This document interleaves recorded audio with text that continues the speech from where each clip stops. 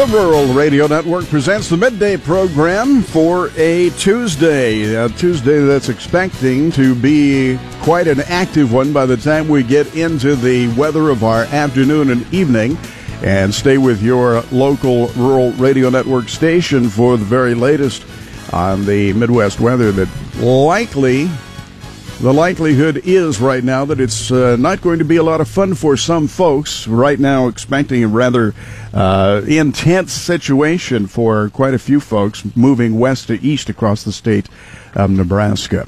Let's move on to what we have for you here in the midday with information from Joe Gangwish. Yeah, I saw a tweet from the Hastings Weather Service saying straight line winds could be the big danger from that today. They're talking about 70-mile-an-hour winds. Stay tuned to your Rural Radio Network station. I'll certainly keep you updated on the weather. Wanted to let you know, guys, I did not make cupcakes today. You did not? So I'm sorry. Nope. No one in-house is turning 65? We'll have to figure out whose birthday is next. We try to keep that down to a minimum. Good point. And some are closer to others. Although they were. Yeah, absolutely. They were terrific, though. Yeah, Speaking of which, this young man to my right, probably one of the closest to turning 65. Oh, no, I'm way off from that. Good grief. Way older or way younger? You had to clarify. I'm way younger. You got to be careful here because Bob and I were born in the same year. Okay. Right, so Okay. just you watch. We're starting to offend people, Jason. We're bros. Tell us what you got there, Joe.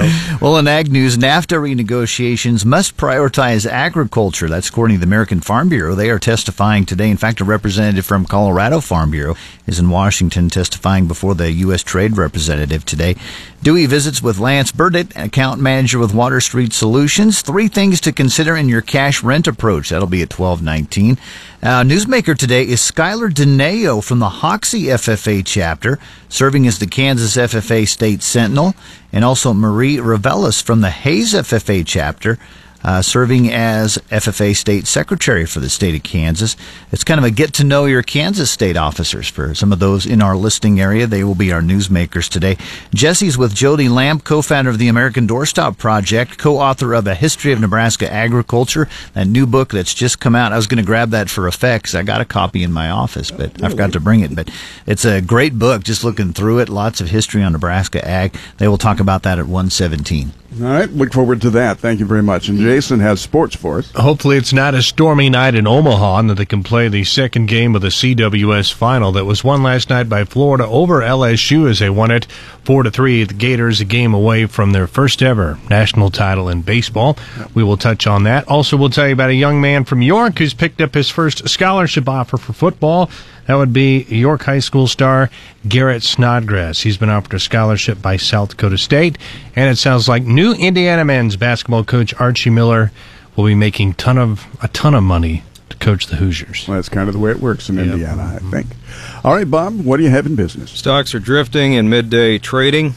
Big thing going on right now is one of several Republican senators opposing the health care measure is headed to the White House to speak with President Trump, and that would be Kentucky Senator Rand Paul. The Republicans are trying to resurrect or save that GOP health care plan. All right. Thanks very much. All that information and much more coming your way today on Midday. Paul Perkins joins us, and I'm going to just step back here, remind you that this is brought to you by Coleman Repair, because I have a feeling you have a lot of syllables for us in this report. Yes, a lot of severe weather potentially to talk about as we move through the afternoon and evening. It looks like these thunderstorms expected to develop in western Nebraska later today and then move across central areas by later this evening. They have expanded this enhanced risk of severe storms in central and east Nebraska. We now have an enhanced risk of severe storms as far west as Ainsworth, Thedford, North Platte, and Cambridge, and then points on into eastern and central Nebraska. So once again, if you're along an east of a line from Ainsworth to Thedford to North Platte and Cambridge, you are in an enhanced risk of severe weather. We do have a slight risk of severe storms across all of Nebraska, at least. If you're not in the enhanced risk, you're at least in a slight risk for severe storms. That slight risk of storms also covers about the northwestern half of Kansas. Today going to be windy and warmer. This culprit for the potential for some severe weather with an area of low pressure and a warm front that's tracking to the east. Thunderstorms later today expected to develop across western Nebraska late in the afternoon, then track towards the east and southeast. Once again, the slight risk for severe storms over all of Nebraska into the northwest half of Kansas, but that higher or enhanced risk central and east Nebraska along and east of that line from Ainsworth to Thetford down to North Platte and the Cambridge area. Much of the area, you can see a map of that slight and enhanced risk. It's on our KRVN Facebook page. Also, we do have a view of what the radar could show late this evening as those storms start to get going. It's a forecast model depiction of what we could be looking at for severe weather as we head towards about late this evening. Most of the area expected to be dry and warm tomorrow behind this front. Storm chances remain possible closer to this front as it stalls out across the south and east. More thunderstorms that could be severe are possible for Thursday and Thursday night as some more low pressure tracks to the east. Weaker low pressure over the weekend will keep at least some chance of thunderstorms going with some near seasonal temperatures. Now, if we don't get any thunderstorms with these systems the next few days, some rain could be hard to come by. In our long-term forecast, chances remain good, especially later on. Temperatures will be warmer than normal in Nebraska and Kansas Sunday through July 10th. In fact, in the 8 to 14-day period, nearly all of the United States expected to be warmer than normal. In the precipitation forecast, Nebraska and Kansas forecast to see near normal to below normal rainfall Sunday through July 10th, and even near normal rainfall not very good in the month of July since it's usually a dry month. Weather factors in the markets include moderate to heavy rains in the forecast for the Midwest and some of the eastern plains, some possible showers for the northern plains, and a cooling trend across the southern plains for a short term. The next few days, cool and occasionally rainy weather will affect the Midwest and portions of the northern plains. Warm, mostly dry conditions expected to persist in the Midwest. Rainfall in the Midwest will maintain the favorable conditions for developing corn and soybeans. That's going to be needed ahead of a warm-up in that 8 to 14-day forecast period. In the northern plains, some beneficial showers are on the way for developing corn and soybeans, also spring wheat in need of more rain. That rain, though, may not be enough in the Dakotas. North Dakota leads the nation in rangeland and pastures rated very poor to poor at 61%. That's followed by South Dakota at 53%, very poor to poor on the rangeland and pastures. South Dakota also leads the U.S. in spring wheat, rated very poor to poor at 62%, and winter wheat in South Dakota rated right now 56%, very poor to poor. No concerns across the southern plains for the mature wheat and harvest. Showers may delay the harvest some. The showers will help the corn and sorghum ahead of the return of some hot weather next week. And while we're on the subject of those southern plains on into the desert southwest, Death Valley yesterday, they had a cooling trend. They only had a high of 121 degrees. That's down 4 degrees from the high of 125 of the day before. Now, one other thing to keep in mind, 5 years ago in central Nebraska, I saw this on Facebook, we had heat index readings up around 120 degrees because it got up to 100 and we had just oppressive humidity. So our heat index readings in central Nebraska 5 years ago in 2012 were up around 120. One other note, in the Canadian prairies, rain this week and more seasonal temperatures will favor the crops in the Canadian prairies. That exception will be in the northwest where fieldwork delays are still a concern across the Canadian prairies. Well, I am glad it is so much more comfortable in Death Valley, California. Yeah, exactly. Yes. So they have that dry heat. We always, of course, have that humid heat. Yep. But, yeah, stay tuned to KRVN, and we will keep you posted in case of severe weather. Looks like it's a pretty good bet as we head towards later today into the evening. Ag information brought to you by Kuhlman Repair, Ag Weather, and the Storm Center coverage, of course, later on, should that become necessary, and I would almost lay money that it will be. Presented by Skeeter Barnes, the best beef and barbecue around, locations in Kearney and Columbus, and by American Family Insurance, serving Lexington and Kearney. And when you need weather anytime, KRVN.com.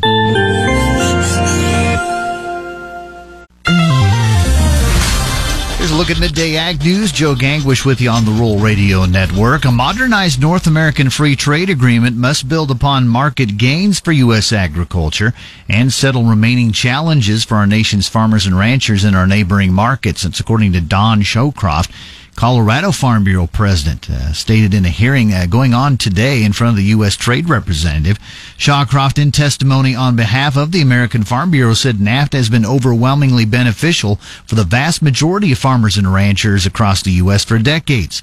U.S. ag exports to Canada and Mexico have quadrupled from $8.9 billion in '93 to $38.1 billion in 2016. Although the benefits from NAFTA are clear in many, there are reasons to reform and update the agreement, according to Shawcroft.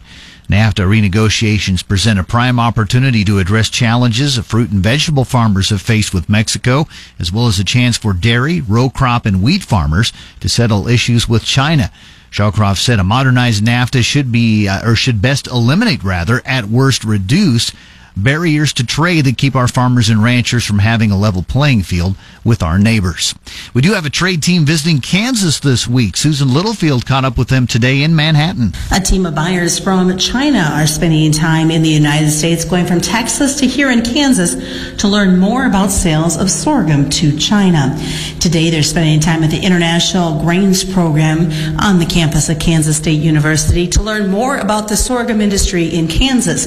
Later this week they'll have the opportunity to spend some time out on the farm, seeing firsthand how the crop that they may purchase down the road is grown here in Kansas.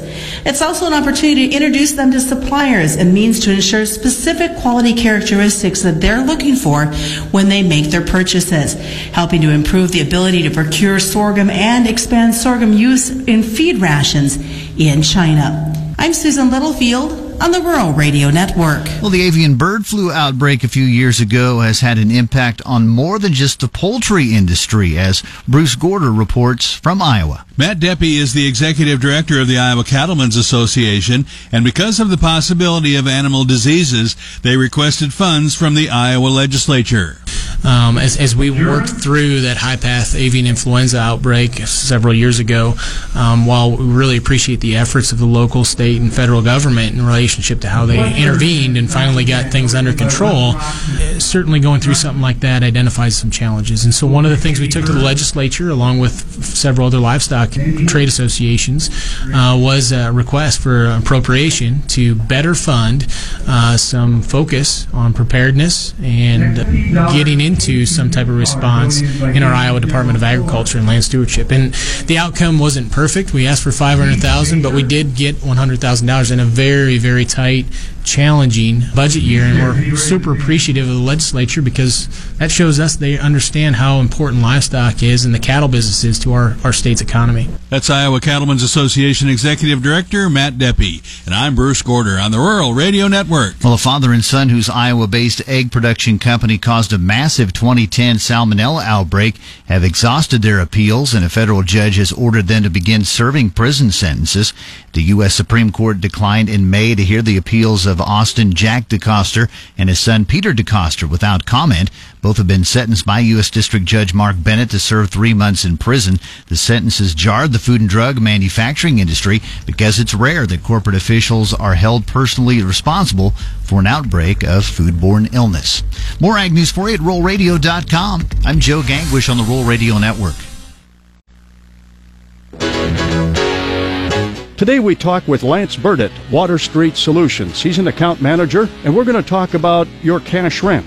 As we are considering our rented ground, what are some things to think about, Lance? Well, Dewey, we all know, especially in times of economic downturn within agriculture, it's extremely important to manage cash rent costs carefully. I believe the farmers who are doing a great job right now of managing their cash rent have committed themselves to doing 3 critical things. First, they know their exact cost of farming each piece of rented ground and determine whether it's performing at a level where it's still worth farming. They're focused on building strong relationships with their landlords, and they are working to hone their negotiation skills for rent discussions. Each of those areas require analytical thought, plus dedication to follow through with what could be potentially tough conversations or difficult decisions. From what I've seen, the farms that are most successful at this are good at keeping their farm's overall goals in mind. They carry out the decisions that are best for their farm business as a whole, and sometimes that can mean stepping out of their comfort zone. Sounds good, Lance. Can you tell us a little bit more about these practices? Well, first you want to answer the question, is this ground worth it? Managing your cash rent costs well starts with being financially savvy about what you'll pay. The return your ground is giving you must be part of your analysis in determining how much you're going to be willing to pay for rent. Of course, this includes how that ground is producing and all the costs involved in farming it. You need to know what kind of return you're making on each piece of ground you're currently renting, or what you would make on anything you're thinking about renting in the future. That will help you as you determine whether the ground is worth what the landlord is currently asking for, or if some negotiation may be in order. Next, you need to ask yourself, am I proactively working to build and strengthen the right kind of relationship with this landlord? When it comes to having a good relationship with your landlord, it's all about knowing who they are and what they want most from you and from their asset. You can work intentionally to build these relationships through proactive communication and transparent discussions. Use questions to help uncover their main priorities for their landlord-tenant relationships with you and their ground. If you have multiple landlords, you'll want to determine which ones you need to get to know better and which relationships are top priority. We're talking with Lance Burdett, Water Street Solutions. What's the third area for us to consider? Well, really, you need to do a checkup on what you're currently doing to enhance your own negotiation skills. If you haven't already needed to sharpen your game in this area, I think a time is coming where you'll want negotiation skills in your back pocket. The first step is to have already answered the first question we covered, which is this particular ground worth it? And knowing how much you're willing to pay. The other part is being open and willing to proposing some different ways of approaching rent to your landlord, such as flex rent leases. Bringing them different options that work toward a win-win for both of you can demonstrate that you're offering them the opportunity to share in the benefits of good years as well. Overall, use these three practices to start getting a proactive game plan in place to better manage your operations cash rent costs. Start looking into the different lease options out there, especially if you're dealing with cash rents you want to negotiate. You can discuss the variety of options you might propose to your landlords by getting in touch with one of Water Street's Ag Finance advisors. For more answers to your questions on this or any other topic, go to waterstreet.org or call 866-249-2528. Today we've talked about cash rent approach with Lance Burdett, Account Manager, Water Street Solutions. You're listening to Midday on the Rural Radio Network, and it's time to check sports with Jason Jorgensen. Hey, thanks, Derek. Well, the Florida Gators are just one victory away from their first national championship in college baseball. Last night, Brady Singer struck out a career-high 12 in 7 innings of work, and Jonathan India doubled in 2 runs as Florida held off LSU 4-3 in Game 1 of the CWS Finals. Tigers coach Paul Mainieri says Singer was certainly the story of the game, but his team still has hope. But when you think about the fact that we went up against one of the best pitchers in the country, I think the guy will be the first pick in the draft next year. And we were having to piece it together with our bullpen guys. It was amazing to me that we were right there and had a chance to win. Now, the Gators have won 3 out of 4 this year with the Tigers. They need simply a win today or tomorrow to claim the title. Singer's strikeout total was the highest by a single pitcher in a CWS Finals game. York High School star Garrett Snodgrass announced on Twitter last night that he's received his first scholarship offer from South Dakota State. Snodgrass is the son of former Overton head coach Glenn Snodgrass, who's been the coach at York the last several years. Garrett is seen as a tight end prospect at the next level. New Indiana coach Archie Miller is going to be in a new tax bracket. He will make $24 million under his 7-year deal and even potentially more in bonuses. He accepted the job this spring, but the athletic department didn't announce details of the contract until today. He will receive a base salary of $550,000 per year and $1 million in deferred income each season.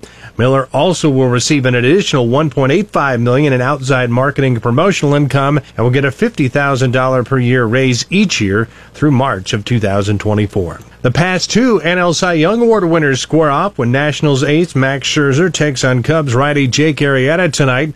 Scherzer earned the prize last year and is a leading contender again this year. Arrieta, on the other hand, took the Cy Young in 2015 and finished 9th in last season's voting, but much like the rest of the Cubs, he's had an uneven season to this point in the summer. Andy Murray has withdrawn from an exhibition match in London because of a sore hip less than a week before the start of Wimbledon. His management company says the decision was made as a precaution. Murray, who won the Wimbledon title a year ago, is still planning to play a second exhibition match this Friday as Wimbledon starts next week. That's a look at sports. Have a great day. I'm Jason Jorgensen. Stay tuned. More Midday is just ahead. You are listening to the Rural Radio Network.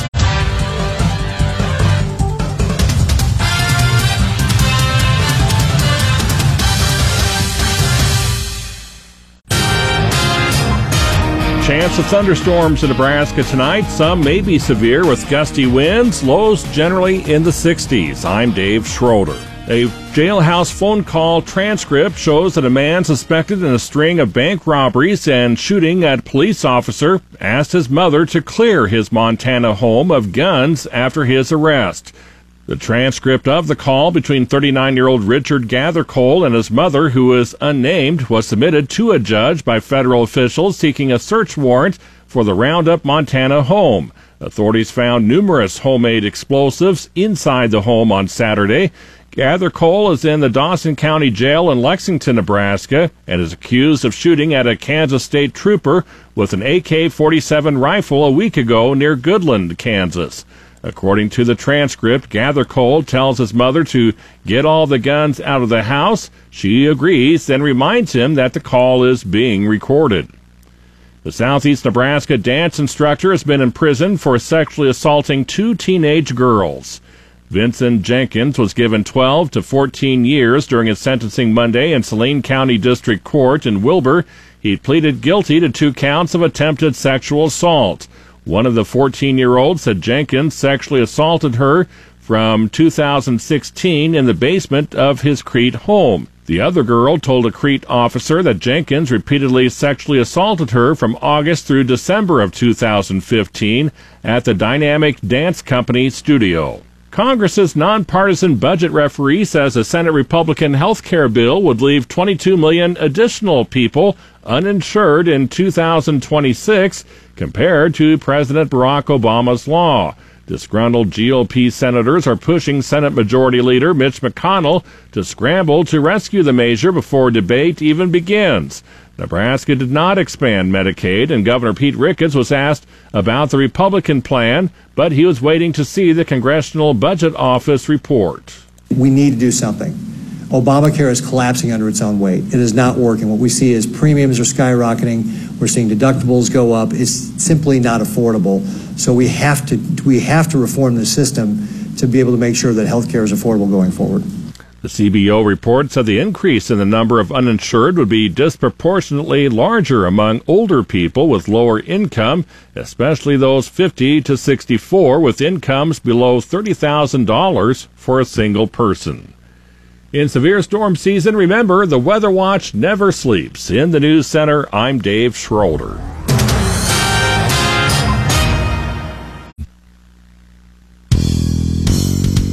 Place at the beginning of the month was the Kansas State FFA convention where they elected new leadership. Going to get more from the new state officers.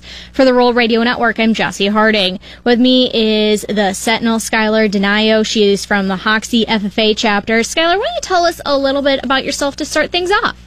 Well, I was raised in Wichita, and then around my 8th grade year, I moved up to Hoxie, and I got put in a more rural sense of community. And living there, I really got to explore agriculture a bit more and get involved in not only our agriculture education program, but also our FFA chapter. So what are some of those things through FFA that you have been able to do and have been involved in? The thing that really hooked me was, as a freshman, we have Green Hand conferences. And so when we're there, we get to go through workshops that are hosted by district officers, and they really just get us started off on the right foot and give us some of that experience of what we can do in the FFA. I've also been to National Convention 2 times where members from all over the nation congregate and get to hang out with each other a bit and see what chapters all over the nation are doing and successful at. Some other things I really enjoy is our own personal state convention, where we see members from all over the state and get to socialize a bit more. What was one of those reasons or the main reason why you wanted to become a state FFA officer? One of the main reasons that I wanted to become a state officer was because a fellow member from the church I attended ended up going into a state officer position, and her name was Chantel Simon. That relationship that I had with her, she was a really big role model for me, and getting to know her and see her take those leadership opportunities inspired me to kind of follow in her footsteps. This year being the State Sentinel, what are those things that you want to accomplish this year, and then what are you most looking forward to? Some of the things I hope to accomplish over the next year is welcoming new chapters into our state. Currently, we're looking at adding about 12 or 13 chapters that will each have their own chartering event. So we're really excited to help bring those chapters into the state, a lot of those being some more urban type of programs. So we're really looking forward to getting more diversified in Kansas FFA. And one thing I look forward to this year is just getting to travel all over the state and meet members and learn about what they're doing in their region. Not having quite a production agriculture background, how do you think that will assist you in being a state officer and that you can give to the membership this year? Not growing up in a production agriculture background, I have a bit more insight into what some members experience when they first get into the FFA, and might feel a little overwhelmed about how agriculturally based this organization is, and just kind of helping them get their feet wet into exploring the agriculture industry, which has had such an impact on my life and can have the same on theirs. That has been Skylar Denayo from the Hoxie FFA chapter, currently serving as Sentinel. We are now going to pass the phone over to Marie Lavelis. She is currently serving as Secretary and is from the Hayes FFA chapter. Marie, as we get going here, why don't you tell us a little bit about yourself? Well, I grew up in Hayes, and I actually had the opportunity to grow up outside the city with my dad, and then I lived in the city with my mom. And growing up on the farm, I really got to experience the agriculture side of things, and that's originally why I joined agriculture, is because of that background. And we had a lot of farm animal pets that weren't really for production use, they were just more for pets. So I kind of fell in love with that side. But then growing up in the city, I got to experience both parts. So I think that's really helped me be diverse when I come into my background and really get involved into the agriculture program in my high school. When it does come to FFA and your involvement, what are some of the things that you've been able to participate in thus far? Some of the things I've been participating in through FFA are, one of my favorite things is the CDE. My advisor really kind of helped push me and respect my speaking abilities, and that's something I'm really passionate about. I really like to enjoy researching things that I like and then writing them down and organizing them in a speech and just giving that speeches many places so I can really speak on my passion. Another thing I really enjoyed doing was veterinary science. Before I determined my major as agriculture education, I was thinking about being a pre-vet. And so that's something that's always interested me too, just how the body works, the systems, and about all the animals. And so those are two of the things that I really enjoy doing. For being a state officer, what was one of the main reasons why you decided to run to be able to be one? Since my career aspect is to become an agriculture education teacher, my biggest influence was actually my own advisor. And the way he inspired me and instilled me with such confidence I didn't even know I had, that really inspired me to want to help others and give them that opportunity too. So as a state officer, I would like to have that impact on as many members as I can, and how successful they can be, and just give them that feeling of unstoppable. And so that's literally where I want to go with my future and my goal, and I really would like to start that as a state officer. What are you most looking forward to during your year as the state secretary? As a state secretary, I have lots of responsibilities. Like most of our officers, we are all, really just here to serve the members, and that's the most exciting thing I can think of for this year. I'm looking forward to spending time with members, giving workshops for the members to give them that tool so they can be successful in the FFA and in their career, and bring that back into the agriculture industry and into the community so we can just keep evolving as the world goes on. We've been talking with Marie Lavelis from the Hayes FFA chapter, currently serving as the Kansas State FFA Secretary. Before that was Skylar Denayo from the Hoxie FFA chapter, who's currently serving as Sentinel. For the Roll Radio Network, I'm Jesse Harding. As we mentioned, The cattle futures gave back all those gains from yesterday, and with us, Joe Teal of Great Plains Commodities. Joe, what's your assessment of today's market besides volatility? Yeah, a lot of volatility. Still going to continue, but yesterday I think was kind of an aberration. We had kind of friendly news out of the cold storage report. Then we got negative news out of the cattle on feed report. And I think it was more or less people decided that, hey, let's buy or sell the rumor and then buy the fact, and that's what we had yesterday. And today, back to maybe more of what really is going on.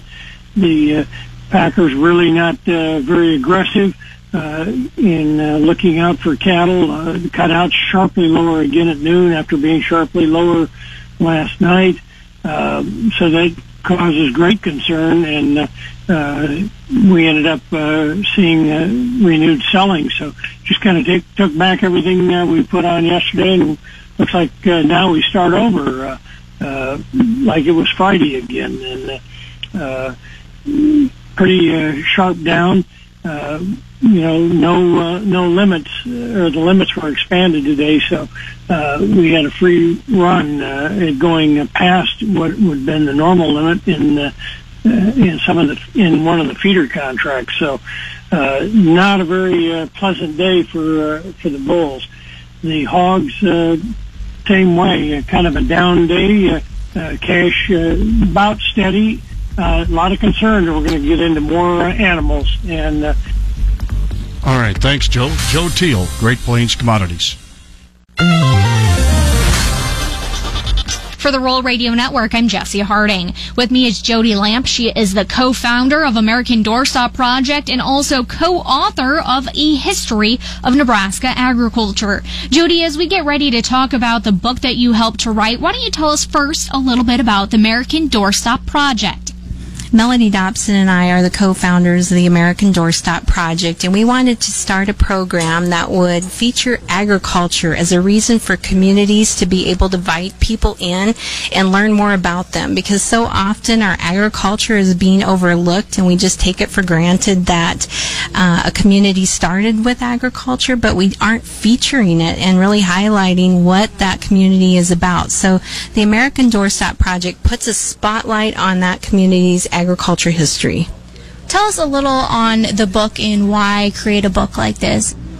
We were very excited to be working with the History Press, and we had approached them, and they had actually came back with us and said, would you ladies look at writing a series of agriculture history books, because we are still writing a national book and Nebraska is going to be front and center in that. But we thought, what better way to put a spotlight on Nebraska during its sesquicentennial year with a book by telling its agriculture history. So beyond writing the Nebraska book, we have Montana and North Dakota books coming out in 2018 and 2019. When it comes to the Nebraska book, what are some of the things that are featured within it? Well, we wanted to tell people about some untold and forgotten stories, so we worked really closely with the Hall County Historical Society, Kelly Bean Company in western Nebraska, the Nebraska Dry Bean Commission, various other sponsors across the state to tell some of those untold stories. So we put a spotlight on Grand Island when it was the world's largest horse and mule markets. And then we also talk about commodities like the Hereford Association and also the Dry Bean Commission. When you were in the process of writing this book, what is maybe one unique story that stood out to you? T.J. Lockwood was the founder of the Lockwood Grater Company, and he invented the potato grater, and that technology still exists today. It's used all over the world, but he had an international company. So what he did in a very short time was revolutionize the potato industry. But here in Grand Island, I just really had a heart for these people that started the horse and mule markets, and so I think the history, what people don't even realize, that one of the founders actually was the founder of Billings Livestock Commission, where my office is in Montana. So that part of Nebraska still exists today, but just in a form of being in Billings, Montana. If someone is interested in the book, wanted to learn more information about it, where can they go to get that information? They certainly can go to our website, which is AmericanDoorstopProject.com. We do have a Facebook page for the book, A History of Nebraska Agriculture, A Life Worth Living. But if they want to order it online, they can go to Amazon.com or even Arcadia Publishing and the History Press. We are very pleased to say, though, the first run of the books has ran out, and so they are actually back ordered. So keep in touch with us on our Facebook page, because at the book signing events we will have books available, but any retail outlet that already carries the History Press books, they'll be able to find the books there too. We've been talking with Jody Lampshes, the co-founder of the American Doorstop Project and also the co-author of A History of Nebraska Agriculture. For the Rural Radio Network, I'm Jesse Harding. Dewey Nelson on the Rural Radio Network as the grains closed higher today, led by spring wheat futures. We're joined by John Payne, Senior Marketing Analyst with Daniels Ag Marketing in Chicago and publisher of the newsletter This Week in Grain. So, the crop progress report yesterday definitely had a bearing on these Minneapolis futures, didn't it? Absolutely, and I think the question now is $7 going to keep a lid on this thing, as we're essentially right up at that level now, and things don't seem to be getting any better. We've kind of stopped the collapse, so to speak, in the conditions, but you kind of have to see that happen. You can only go so far. So short term here, wheat seems to be the leader. I think that's gonna maintain just a little bit of upside here as we get into the end of the month, and once we get into the first of July, I think then corn is going to catch its move. But for now, we're going to run to that first notice day problem. A lot of topics to talk about, because this Friday is the end of the month, the end of a week, and end of a quarter, and maybe some for end of the fiscal year, in addition to some USDA reports. Yeah, and I think I've said this a few times with you. The times I look for big moves is the end of the month, end of the quarter, and then USDA reports. And this June report has just always been a big one. I mean, I think my first year, I was back in 2008 doing this analysis work, and we had that big change, and it was like we lost 300 million bushels of corn. It just kind of disappeared off the balance sheet due to residual use in that year when demand was really running strong. So the potential is there. I don't think we see something like that this year. The move in corn and beans are going to come off acres, in my opinion. I don't think the grain stocks is going to be a big mover. And then weather, of course. And I think the weather right now, isn't showing anything. Everything's got a pretty good temperature on it, and moisture looks to be there. But if that changes, and those 2-week out forecasts are going to change a lot, I think this market's going to jump. And we've kind of priced in, I think, the good news on the weather. And the fact that we didn't see any improvement over the last week, in fact, we saw negative action in crop progress out in Nebraska, I think that's something that's going to keep the bulls involved here over the next month.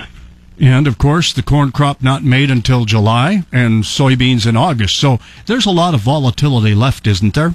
Yeah, and I think seeing wheat go higher is the first step we want to see. That feed wheat floor that corn is essentially competing with, if that's high, that's going to just create a more incentive for the end users to jump in here and buy. And right now, I mean, I just don't see a lot of covering by the feeders out there. I think they're going to be in this market pretty strong here in the beginning of the second half of the year. Thanks, John. John Payne, Senior Marketing Analyst, Daniels Ag Marketing, Chicago. And you can check out the website, danielsagmarketing.com, for more information. Dewey Nelson reporting.